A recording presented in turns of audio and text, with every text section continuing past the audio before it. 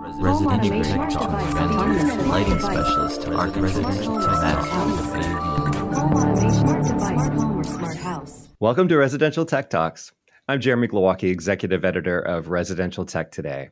This week, Navot Shorish joins us from Troy, Michigan, where he is founder and CVO of the custom integration firm Spire Integrated Systems.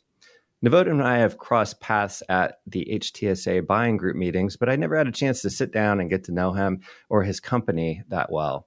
When I saw his post about the opening of a beautiful new showroom up the road from me in Bay Harbor, Michigan, I thought now would be a great time to finally connect, learn about his career path from being an immigrant from Israel to successful entrepreneur in Michigan, and also about his favorite tech and product lines and his advice for running a profitable custom integration business with happy employees. Navot Shorish, thanks for joining me today on the podcast. Thank you for having me. I made a big leap there with happy employees. I hope that's not too much of an assumption. It's a big focus. It's a big focus. That's good. I thought so from some things that I've seen from you in the past. So we'll get into that. But first things first, I kind of stumbled there on your CVO title. It's not a CTO, not a CEO. And I had to actually look it up because it didn't pop into my brain what the V was for, but I see that it's Chief Visionary Officer. So I assume this is something from you as a management-focused person, having some favorite management books and that sort of thing, that maybe you saw this as a good sort of pivot in the way you lead. Can you explain why you chose that title for yourself? Sure. If you hear any moaning, and that's my dog sleeping, and so she a lot of noise when she's sleeping. Okay. It doesn't invest. So one of the things that we operate at Spire under the EOS platform, yes. And an EOS platform, they don't call it CEO and COO. It's more of a visionary and an integrator. And the reason I made the change to the CVO is because that is new. That is what I do now. I don't handle day-to-day operation. I'm sit on a weekly meeting where we resolve any type of management and operational issues, but that's not my role. That's actually falls on my partner Jason. So that's where the visionary side part of it. It's also coming from listening to a lot of Simon Sinek and some of his idea of visionaries, where really the COO of a company is the operational guy, and really the real role of a CEO is to handle the bigger things, the vision, where the company is going, what the culture is like, and quite honestly, what customers and services are we, taking on, and what we want to offer. That makes sense. And I hear Simon Sinek quoted so much in our industry as a leader, and he really, as a management guru, his main thing is the why, correct? Is that the big thing that comes out? Yeah, that's how he's known. I actually like one of my favorite books that he actually, was The Infinite Game. Is think infinitely rather than finite. I think I actually find that book a lot more connected to me than Start With Why. Many people have challenged to start with why. I actually prefer what. Jason, who is my integrator, prefers how. And I think that's how we've, you have to always find the things that connect to you.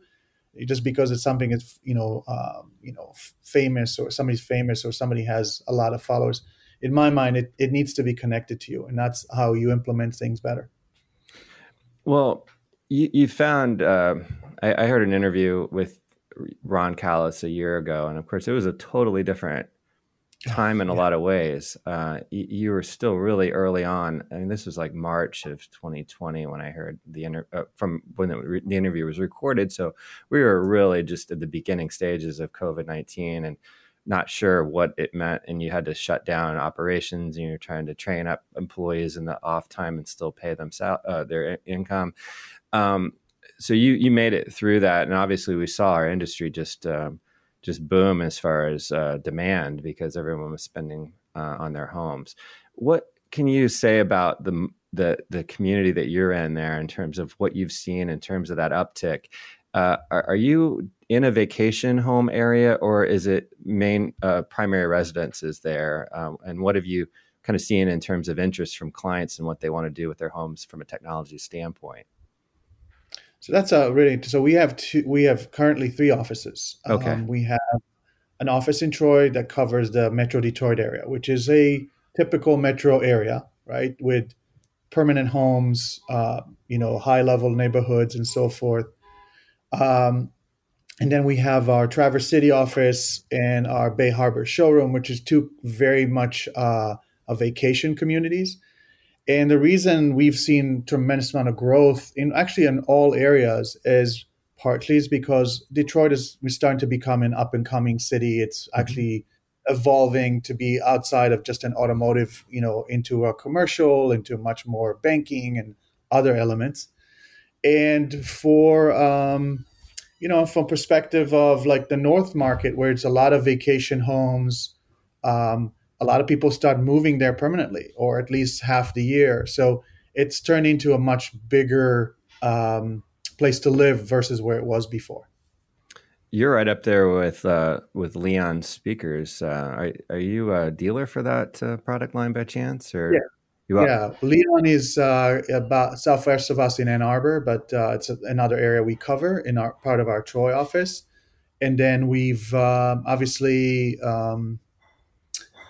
I've known Noah for many, many years and used his product for many, many years. He's a really great guy in our industry. Yeah. I was privileged to get up there and see his operation in person. Finally, we took a family Yeah. trip up, and he gave my daughters, who were still pretty young at the time, this was a few years ago, gave them the tour. Yeah. I just sort of hung back and ran video on it, and it was a really impressive thing because he's just such a thoughtful person, and he just sort of took it upon himself that I'm going to lead these kids around instead of this guy from the industry that probably already knows most of this stuff. But that's really cool to be up in that area. I love Michigan. I'm in Indiana. We love to vacation up there. It's a great, beautiful state. So many places to go. So It's I'm glad it finally started to get it's getting a lot of attention in the media, especially the Traverse City area with all the wine industry that's evolving over there. So we're seeing a lot of people from California moving in. A lot of people are starting to invest in that area, interesting.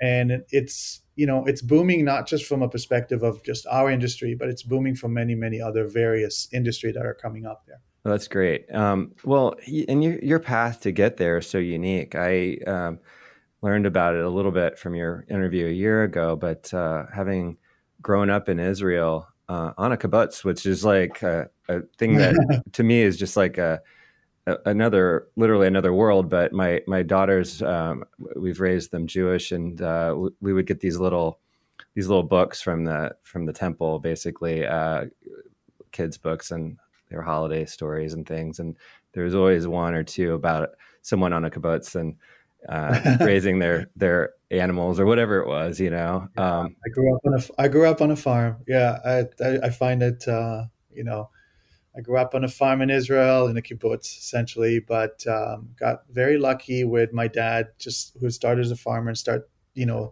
then one day decided it's not for him and moved to a different direction and ended up being a CEO of a factory in the kibbutz. And I learned a lot from him over the years. So take us through that. So many folks I talk to, whether they're on the manufacturing side or the integration side, there's the common stories. I mean, there's so many common stories of interest in tech as a kid and going up through AV or being into 2-channel, working in a stereo store or whatever. That's not your story at all. Not at all. Yeah. So, I mean, you were in the military as one has to do in Israel. And how is it that you, what was your dad's factory? And then how does that lead to you coming to the US eventually? So my involvement in technology actually started pretty early. I mean, when I was 16 years old, I worked for, in the kibbutz, there was a corporation that was a company that was working on irrigation. a lot of automated irrigation. Okay. So I had my first DOS style type computer, and we actually were using water pressure to open up valves and monitor pH levels. So I started getting involved in technology from there, actually. Okay. In the military, I served in a very specialized unit that dealt with a lot of guidance systems, a lot of very, very sophisticated optics and satellite communication. So that really opened my eyes to what's available from the technology side. I actually always wanted to become a civil engineer. I wanted to build bridges and tunnels. That was my dream as a child.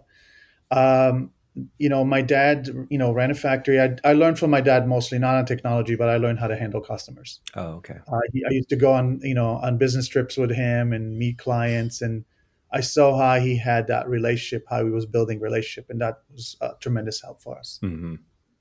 So then you worked for your dad and observed that that kind of relationship building and that sort of thing. I recall that you took some time off though before leaving Israel and were able to travel a bit around the world. And where did you get to go? So I started in England. From there, I went to Thailand, went to Singapore, and then one of my biggest dream was always to be in Australia. So I went to Australia and I spent about 4 months in Australia, traveling the continent. I had this tiny little car and drove it until basically it fell apart. But I got to see some of the most amazing spots and people. And then after that, what brought me to the United States, I had a girlfriend in Israel that was from the United States. And then we traveled the U.S. afterwards together, went back to Israel, started school. And then obviously with the relationship, just came back to the United States and continued my schooling here in Michigan. And what were you studying when you got to Michigan then? Electrical engineering. Right. Okay. So that's really interesting. I gave up on my about my civil engineering dream by then, and okay, went with it. But even if you don't become an electrician first, the electrical experience before going into a low voltage focused integration business, I mean, that must be useful to kind of understand that side of the fence. So I've learned, I studied electrical engineering, but with a focus on control systems. So we learned a lot about electrical, but a lot of it was also signal path and communication. I forgot to mention, I also, after the military, I actually owned a company in Israel right after military that did the infrastructure for the cable company. So we built infrastructure on high risers. So that was my first experience in the residential world and building infrastructure for cable using fiber optics and things of that nature. And so while you were studying in Michigan, when you got to the U.S., were you also working through school, or were you a full-time student? No, I was a full-time employee first and then part-time student. Okay. Studied most of my classes were at night. I had a job. So I worked for a company that did a lot of point-to-point communication. They built infrastructure, and then they got into satellite installation and networking and stuff like that. So it was kind of, rolled into what I was already knew how to do, but it kind of exposed me. And the reason I got into residential was really by accident. We were working at Joe Louis Arena, which is the old Red Wing, the hockey team's, stadium. And I started meeting some of the players, and they asked me to come fix their TVs at home because we were working on the TV system in the stadium. And that's how I got into residential. I had no plan of doing that. My plan was to finish up my, my degree and go work for like AT&T or some communication company. And all of a sudden I found myself in doing residential installation. And what appealed to you about that, having not really ever planned to do that kind of work? How did that just grab you and make you decide, hey, this is something I want to do? That's a great question. I got to think about this. Well, while you kind of ponder that in the back of your mind, what were you kind of doing with what level of work were you doing for these hockey players in their homes at that time? So when I started, I was actually just repairing other companies' work. That was That's how I got into it. I was just going around fixing other people's systems, and I'm starting to look at it and I said, well, there's got to be a better way of doing this. It can't be that, complicated. So what I really enjoyed about it was actually the direct relationship I had with the customer, where I did not have that on a large scale project. You really don't meet the customer, you just do the work. Yeah. So I really enjoyed that, the one-on-one. I really enjoyed the relationship part of it. And I think that's what led me to continue being in that, in this industry. And what era, just to give folks an idea of where we are in the history of custom integration, around what years were you doing those first jobs, repairing jobs? 1998, something like that. Okay. Yeah, 98, I've been here a couple of years by then, 97, 98, 99. I started Spire in 2001. So I know it was a couple of years before that. Okay. So you're dealing with some pretty early on systems then. Oh yeah. We're talking old Panasonic phone system, IR systems, mostly receiver based, systems, volume controls, that kind of stuff. And then in 2001, you're forming your company there. What's that first step look like for you back then? For those who may be young in the industry or even veterans who have a similar experience, how are you establishing your company there at the beginning? I had enough, I guess, in terms of today's world, followers. Okay. Who wanted to work with me, who said to me, like, why don't you just go on your own? We'll support you. We'll give you work. We'll refer you. And really, that's how I started. It was a credit card, a Jeep, and a couple clients, and just started building from there. It's just, again, I think that what I would always recommend to someone, when you start doing something, know why you're doing it. Like, that Simon Sinek, why you want to do it. I think that's really important in the early stages, is to really have in your mind what it is that you're trying to create. Pick a name that represents that. I think that's one thing that really helped me over the years, is that, the name Spire was really, I didn't come up with that name. Actually, a friend of mine who's a writer, was doing commercials, was talking to me, and I explained to him what I was trying to accomplish. And he's like, oh, Spire. And I had no idea what that was. And that name always helped me, find exactly, remind me what this is about. Spire, for those who don't know, it's a freestanding architectural element. It's the top of an antenna. It's the top of a church. It's the top, but it's a symbol, it's a symbol of a structure that faces upwards, meaning it's always looking to get better. It's always looking to go up, not being stagnant.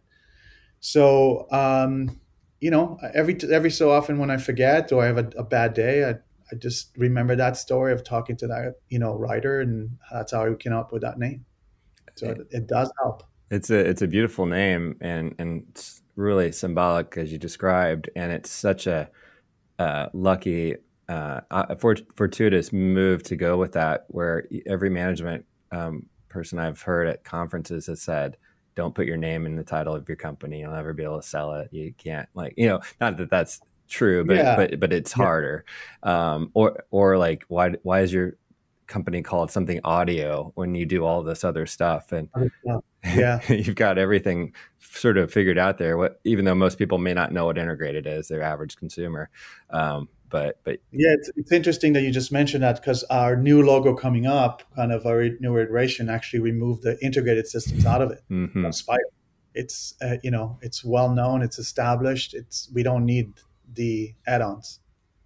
Yeah, and so as you develop this company, what are some of those early product lines that really became the core of who you are? We always refer to companies as their control systems, I guess. Is that one of the early ones that you established as your central product line?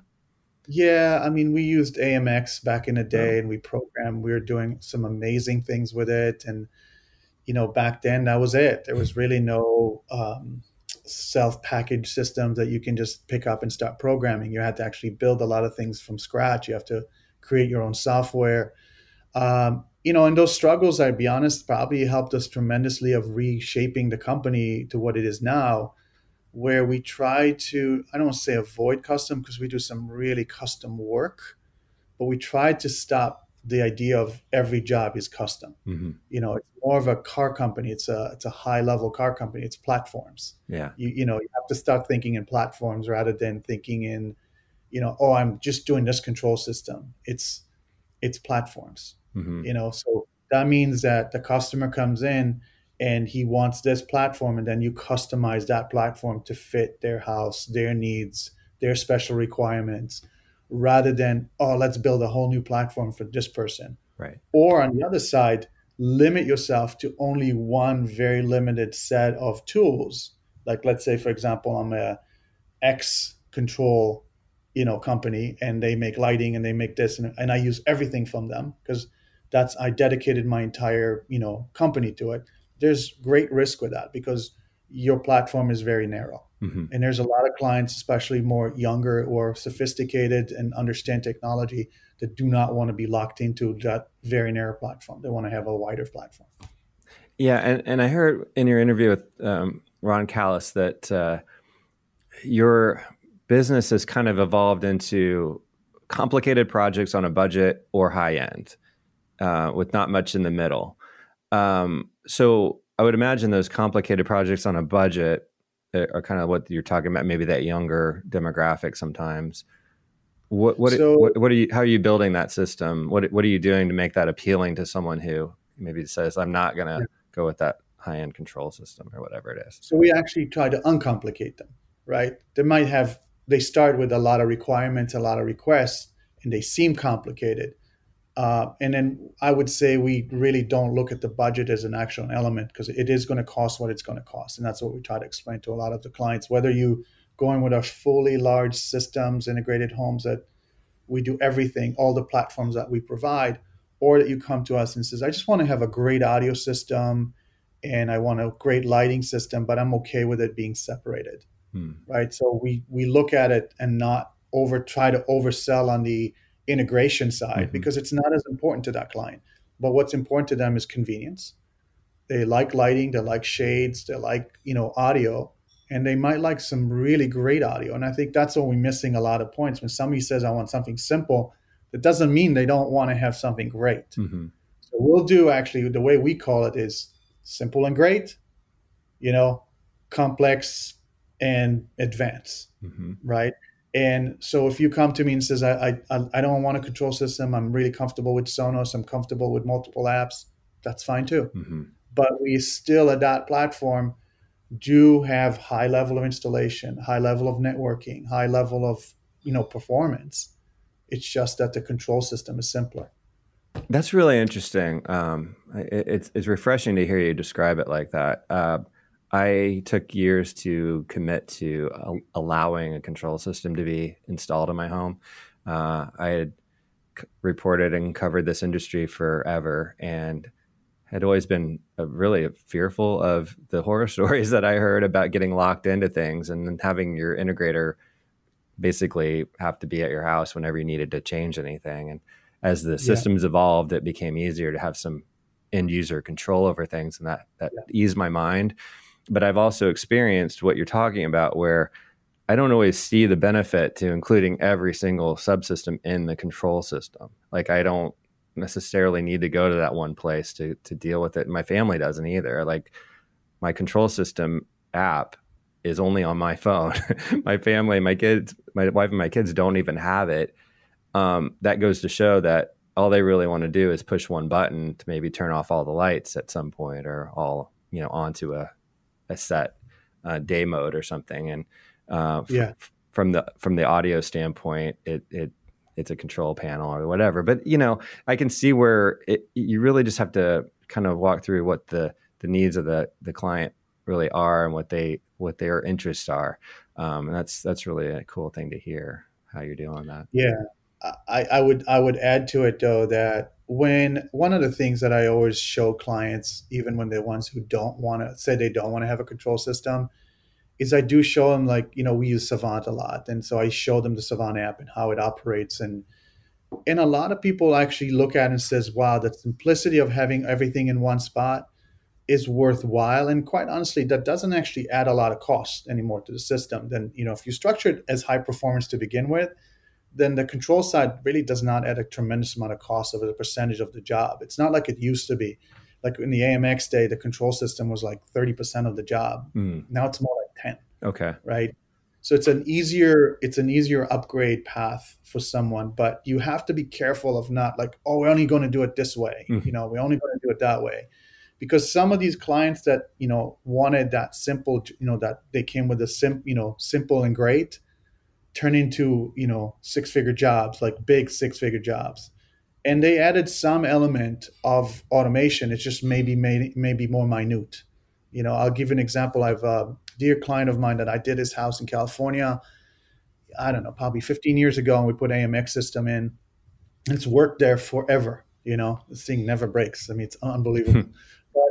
But when we did his house up in northern Michigan, he said, my son is works at Google, and we really want to use Google stuff, and I don't want to have I don't want to have a control system, and and I kind of designed the system a little bit more open source, like Sonos and things of that nature, and then put Savant in to control the theater room and the living room, which had really tremendously high performance system, and they needed a remote. They needed something to tie it all together.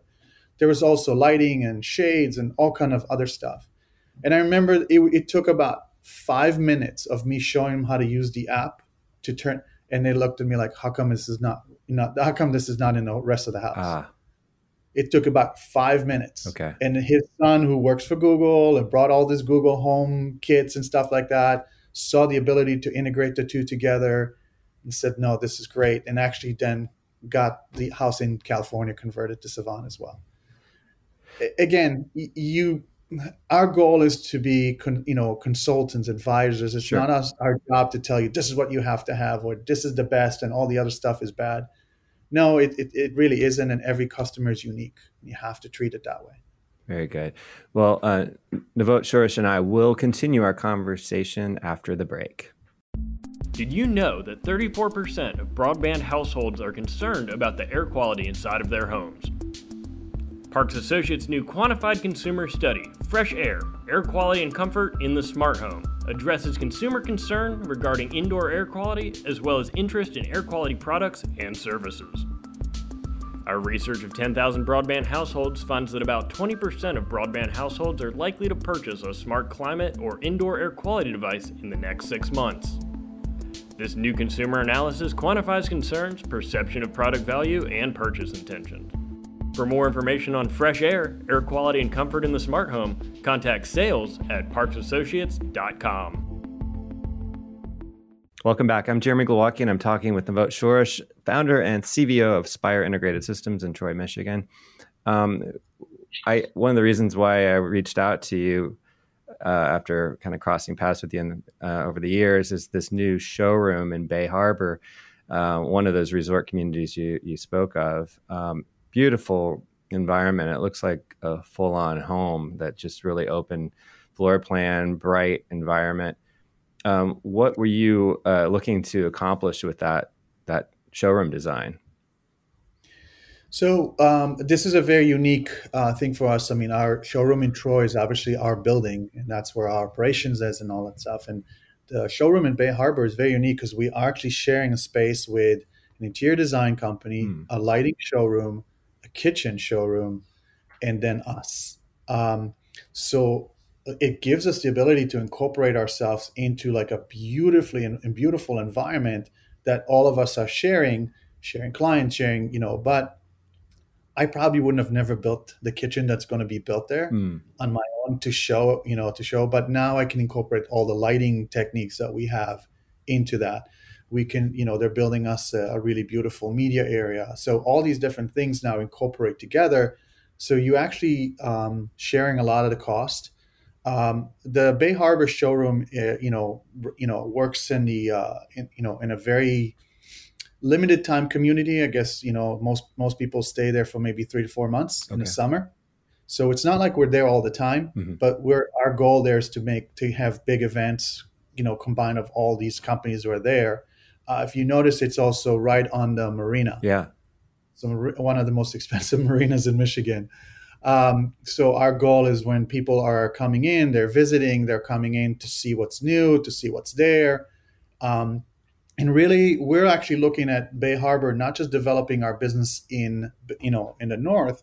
It's also a lot of people from the Detroit area or Ann Arbor area that visit there, see it, or maybe have not worked with us, see us there, and then reconnecting us with us downstate. So it's a very interesting dynamics of what happens to us right now. We're getting the job from both sides. Some of the jobs we've done up north are now calling us to do the jobs down in the Detroit area. And obviously our clients from the last 20 years have always asked us to go up there and do work. We just made it more established, make it easier for everybody. Right. So you're an HTSA member, and that's where we've seen each other quite a bit. Mm-hmm. And HTSA has just been a real thought leader in terms of new technology. And one of those categories is the lighting category. Not just we've been doing lighting control forever in our industry, but the lighting fixture business, training up a lot of the membership, certifying the membership for lighting design, and just selling lighting fixtures. So how much of that is playing into the new showroom? So it plays. I'll start by saying that what HTSA and Tom Doherty have done with lighting has changed our business. I owe so much of what we've accomplished in the last couple of years with lighting and in general to what HTSA has done. The tremendous amount of education resources, the tremendous amount of just the ability to negotiate with lighting manufacturers that otherwise we would never have the opportunity to work with. So that opened up a tremendous amount of avenue for us to grow. And actually, that's what leads us to a lot of jobs. There's one builder in northern Michigan that met us in a lighting seminar that we've done, and then called us because of the lighting design capabilities and because of what we do with lighting to take over all their construction, because they wanted to elevate and they felt that they were left behind by the current providers they used to until then. So I would highly recommend for anyone who's either dabbling or thinking about it, think about where the business is coming from. I know traditionally we've been in AV and control, but when you can communicate to an architect and designer and builders how a lighting system or a better lighting can affect their overall results, first of all, you're going to get their time, you're going to get their attention, and you're going to get their business. And that's one area that I contribute to our rapid growth in the last couple of years is our ability to design, supply, and understand lighting. And are you going through some of that training that HTSA has helped to establish? Do you consider yourself a lighting designer? Or did you have someone on your team become a lighting designer? So we have, I've been working on learning about lighting design for over 2.5 years now. I've had the luck of working with Peter Romanello for many, many years. And we've actually had a training session with him at the Guild, and then HTSA did the similar, like a 10 session series, which in my mind was the best lighting training you can possibly have. And then we actually recently hired an architect to lead our lighting design and lighting category department. Interesting. Okay.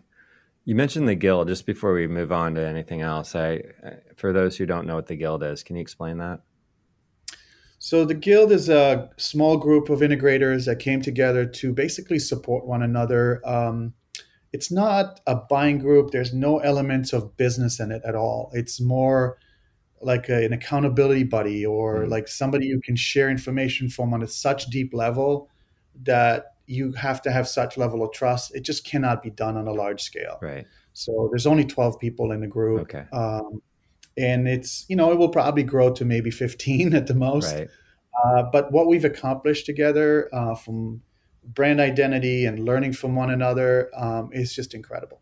So in my mind, the Guild is the what in my life, and HTSA is the how. Okay. HTSA is like the engine that drives the business side of my company, and this was driving my vision and my, this is what we should be doing. Right. So. Yeah, I didn't want to miss that in case anyone didn't know what that was. But back to the lighting real quick. So you're seeing that opportunity and in that area. Of other categories that you hear about in our industry that are kind of burgeoning categories. You mentioned being a Savant dealer, and I know energy management is such a big thing with Savant right now. Are you dealing with any of that? I know Michigan is probably not your typical state for that, like California would be, where you're dealing with a lot of solar. So do you see an opportunity there at all? I think it's going to come. I think it's somewhat in its infancy. And when we have conversation with clients about energy management and the need for it, or the interest level is still very low. Yeah. So I think has not turned into anything substantial in my mind. Yeah, it's very market driven, market by market, or part of the country, world. Yeah. Well, on the lighting, are you doing much in the human centric part of it, so the biophilia part of it, or is it mostly just controlling from a design standpoint and making sure the color temperature is just consistent and that sort of thing? So that's a perfect question. So actually, I'm in a room that has Ketra. Oh, okay. I'm a big believer in Ketra. We've had one of the first showroom in the country of Ketra before Lutron bought them. To me, I found Ketra because I was looking for something to help me with seasonal disorder. Most of us live in Michigan and came from somewhere that had a lot of sun. The effect.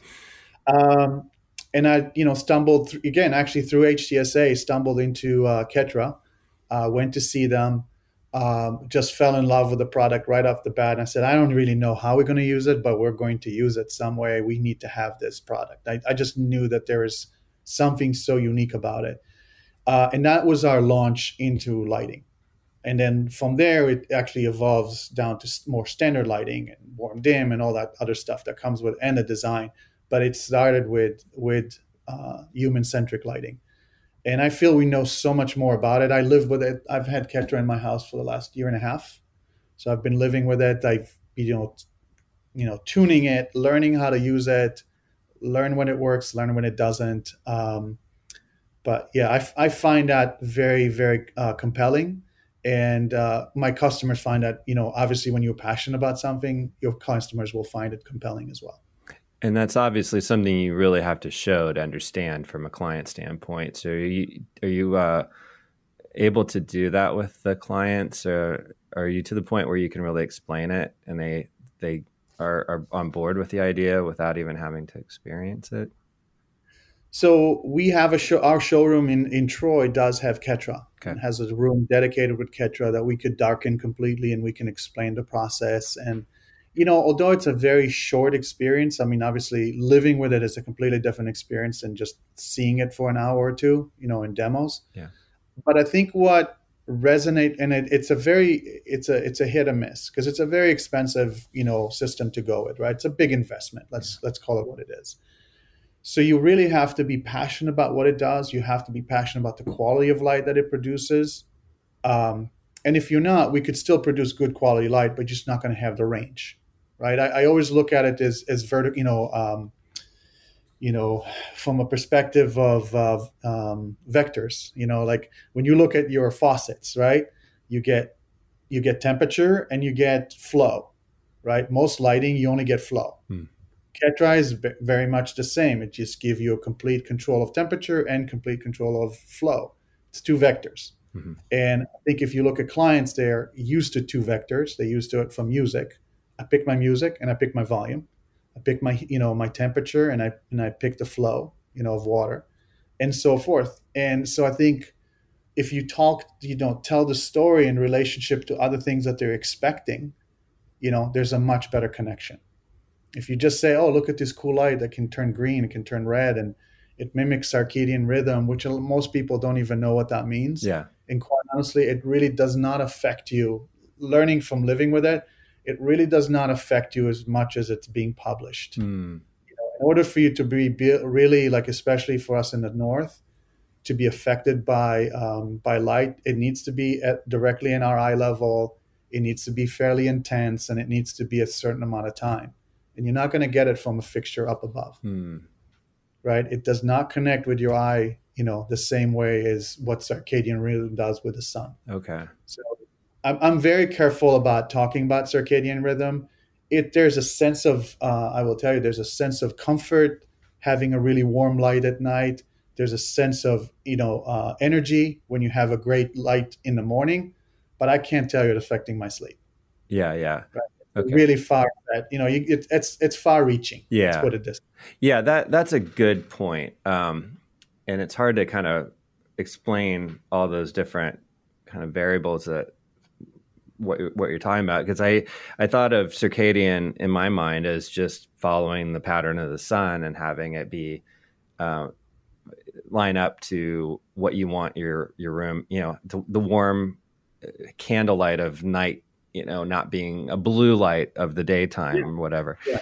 And not really even thinking about that circadian is really about sleep patterns and understanding that. But from a understanding standpoint, you do see it as the benefit of it just matching up to what you traditionally would want the home lighting to look like, as opposed to this artificial lighting that when we first switched to LEDs, that's all we got was very artificial. Yeah. Okay. And you know what? It's just like that. It's very interesting. Again, my wife is a surgeon, and so she walks into the bathroom at nighttime and hit the bright, and I walk into that room, and to me it's shocking. So I go to the relax. But it allows both of us to have what we want in the same exact house, which has never been done before in lighting, right? Yeah. You have a partner that likes it bright and someone that likes it more dim, and it's just like music. Now, I like this type of music. She likes this type of music. So it gives us options. And I think that's the way it's supposed to be sold, or that's the way it's supposed to be presented to the customer. It's that next level of options. It's the next level of customization. So your house feels perfect for you when you wanted it that way. That's really funny. Literally a surgeon. Because I make the joke with my wife when, there's the comment that, there's a male female eye difference apparently, the way light is kind of interpreted or something. But my wife will sometimes just go with we've got a lighting control system. It's not Ketra, but you can go full bright, like you said. And we'll be in the kitchen and she just has it full bright. And I said, "Are you performing surgery in here?" That's my joke with her, because I love a dimmer and warmer, dim kind of environment. Before we wrap up, I wanted to kind of to head on just one more thing. So we could go so much longer on this, but I don't want to hold you. You talked a bit with Ron about your service approach, and this is such a key conversation topic with everyone. And combined with that, the challenges these days, we're back in full business, but yet we've got supply chain challenges like every industry. So when you're dealing with service and supply chain, what is your approach these days? How are you selling service as a plan with clients as you wrap up a job or when you start a job? Are you using any outside help on that? And how are you sort of setting expectations for supply chain shortages? Okay, so I'll start with the service because it is a huge. So Spire's, like everybody's talking about vision and all these big stories. To us, there's two things that we work on. It's quality work and exceptional customer experience. Those are the two things that every morning we when we get up, that's all we concentrate on, right? That's our OKR. That's our objective. And then we key result that based on those two elements. So to us, service is the one, 50% of everything that we do is about service, right? Supporting our clients. We call it support. Actually, we stopped calling it service. Okay. Supporting our clients, making them long-term clients, and making big fans, because we don't have a sales force. We're almost reaching, 8 figures as a company, and we have no sales force. Wow. And the reason we're doing it is because we're able to do so much more work with our existing customers and referrals, right? So when I look at support and all that, we use Parasol to help us with our 24/7. Every single one of our job comes with a year built in of 24/7 support, monitoring, and then you have expedited service. Our support team we have 3 technicians and 1 coordinator. That's how important it is to us. We actually establish our support coordinators. Basically, her whole role is to make sure customers are happy. That's it. That's every day. That's an entire objective. Make sure that our customers are raving fans, that they're taken care of. And she will hunt us down. Like, where's that part? When are you going to, she is the customer representative basically inside Spire. I always said that's the best person to call in. So as I said, we use Parasol. And then what we've seen, we've got almost 150 clients already. We don't have a lot of clients as a company. We're not doing a lot of jobs every year, fairly limited amount of work of jobs. We have over 150 clients already on that program, and the renewal rate is incredible. I think we're like 92% renewal rate. That's great. So clients find it very, very beneficial and continue to renewing it. But it is built into every single job, even a basic job or a large job. They all have it. Okay. Regarding supply chain, how to communicate to customers, just be honest. Just say, here's the increase in cost. So we have a lot of very long-term projects, very sizable project that prices have incremented upwards tremendously lately. So what we found is on some, we just have, we go to have that communication and says we could either order it early and sit on it, take the risk, and you can save it, or we can delay it and buy the latest and greatest, but it's going to come at a cost. And rather than trying to mark up the additional cost, we just transfer that cost to the customer. We've already made our money. Although in the last couple of months, we've had to start incrementing it even more because of labor cost increases, even getting the product, the fact that you can get it, it's just the cost of collecting like product from different vendors, holding on to much larger inventory that we have in the past. It's just the cost of doing business have increased dramatically. So we had to start making some adjustments on the cost. Yeah, I didn't even think to ask you about the labor rates situation because of just inflation and everything that's going on right now. So that's a new challenge as well. Yeah, it was an expense. We have usually our reviews and stuff. It was a pretty expensive last month as far as cost, increases. But the way we're doing it here in Aspire is that we have every job has a salary range, and every employee knows exactly in order to get to the next level, they know exactly what they have to do and what the increase would be. But this year we've changed. What we normally do is we have an increase of cost of living, and it's based on your rating. We have a rating system that you get on your review, and it usually is 1%, 2%, and 3%. And this year it actually went to 3%, 4%, and 5%. Because of cost of living, we had to make some serious adjustments. But we're lucky because we have a tremendously amazing workforce that is, responsive and responsible and committed. So it doesn't feel like, I'm overpaying. It feels like I'm actually giving these guys what they deserve, and girls. Okay. We have a lot of women in our company. Nice. And so it didn't feel like, oh my God, I have to spend all this money on these people. No, they actually, every single one of them deserve it. Great. They truly deserve it. So it wasn't like a painful experience. Yeah. And if all else fails, I see you get some maybe free labor from your interns that you recently hired, your children. Yeah, my boys. Yeah. Relatively smart workforce for very cheap. And do you hope, as a wrap up, do you hope that you'll have another generation of integrators in the family? Do they seem like they might enjoy this type of work as well? I think my 2 boys are, they'll do something different. They're inspiring to something. Aspiring to something different. Let's put it different. Nice. My wife is trying to get them to be doctors, and I think they're inspired to be something different than that too. So yeah. They just like me. They want to take their own path. Sure. They want to take their own and then go with it. If they ever come back and say, I want to come work in the company, I'll be very happy with that. Very good. Very good. That's a great place to stop. I appreciate it. Navot, this has been a great conversation. And I told you we weren't going to go an hour, and we almost did because I just enjoyed it so much. Thanks for taking the time to chat today. Thank you. Appreciate it. Navot Shoresh is founder and CVO of Spire Integrated Systems in Troy, Michigan. You can learn more about his company at spireintegrated.com. That wraps up today's show. If you're new to Residential Tech Talks, please subscribe to this weekly podcast on your favorite platform and consider rating and reviewing us on Apple Podcasts.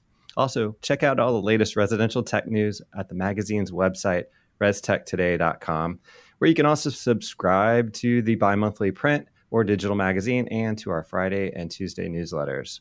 Until next time, please stay safe, stay inspired, and let us know if you have a great story to tell.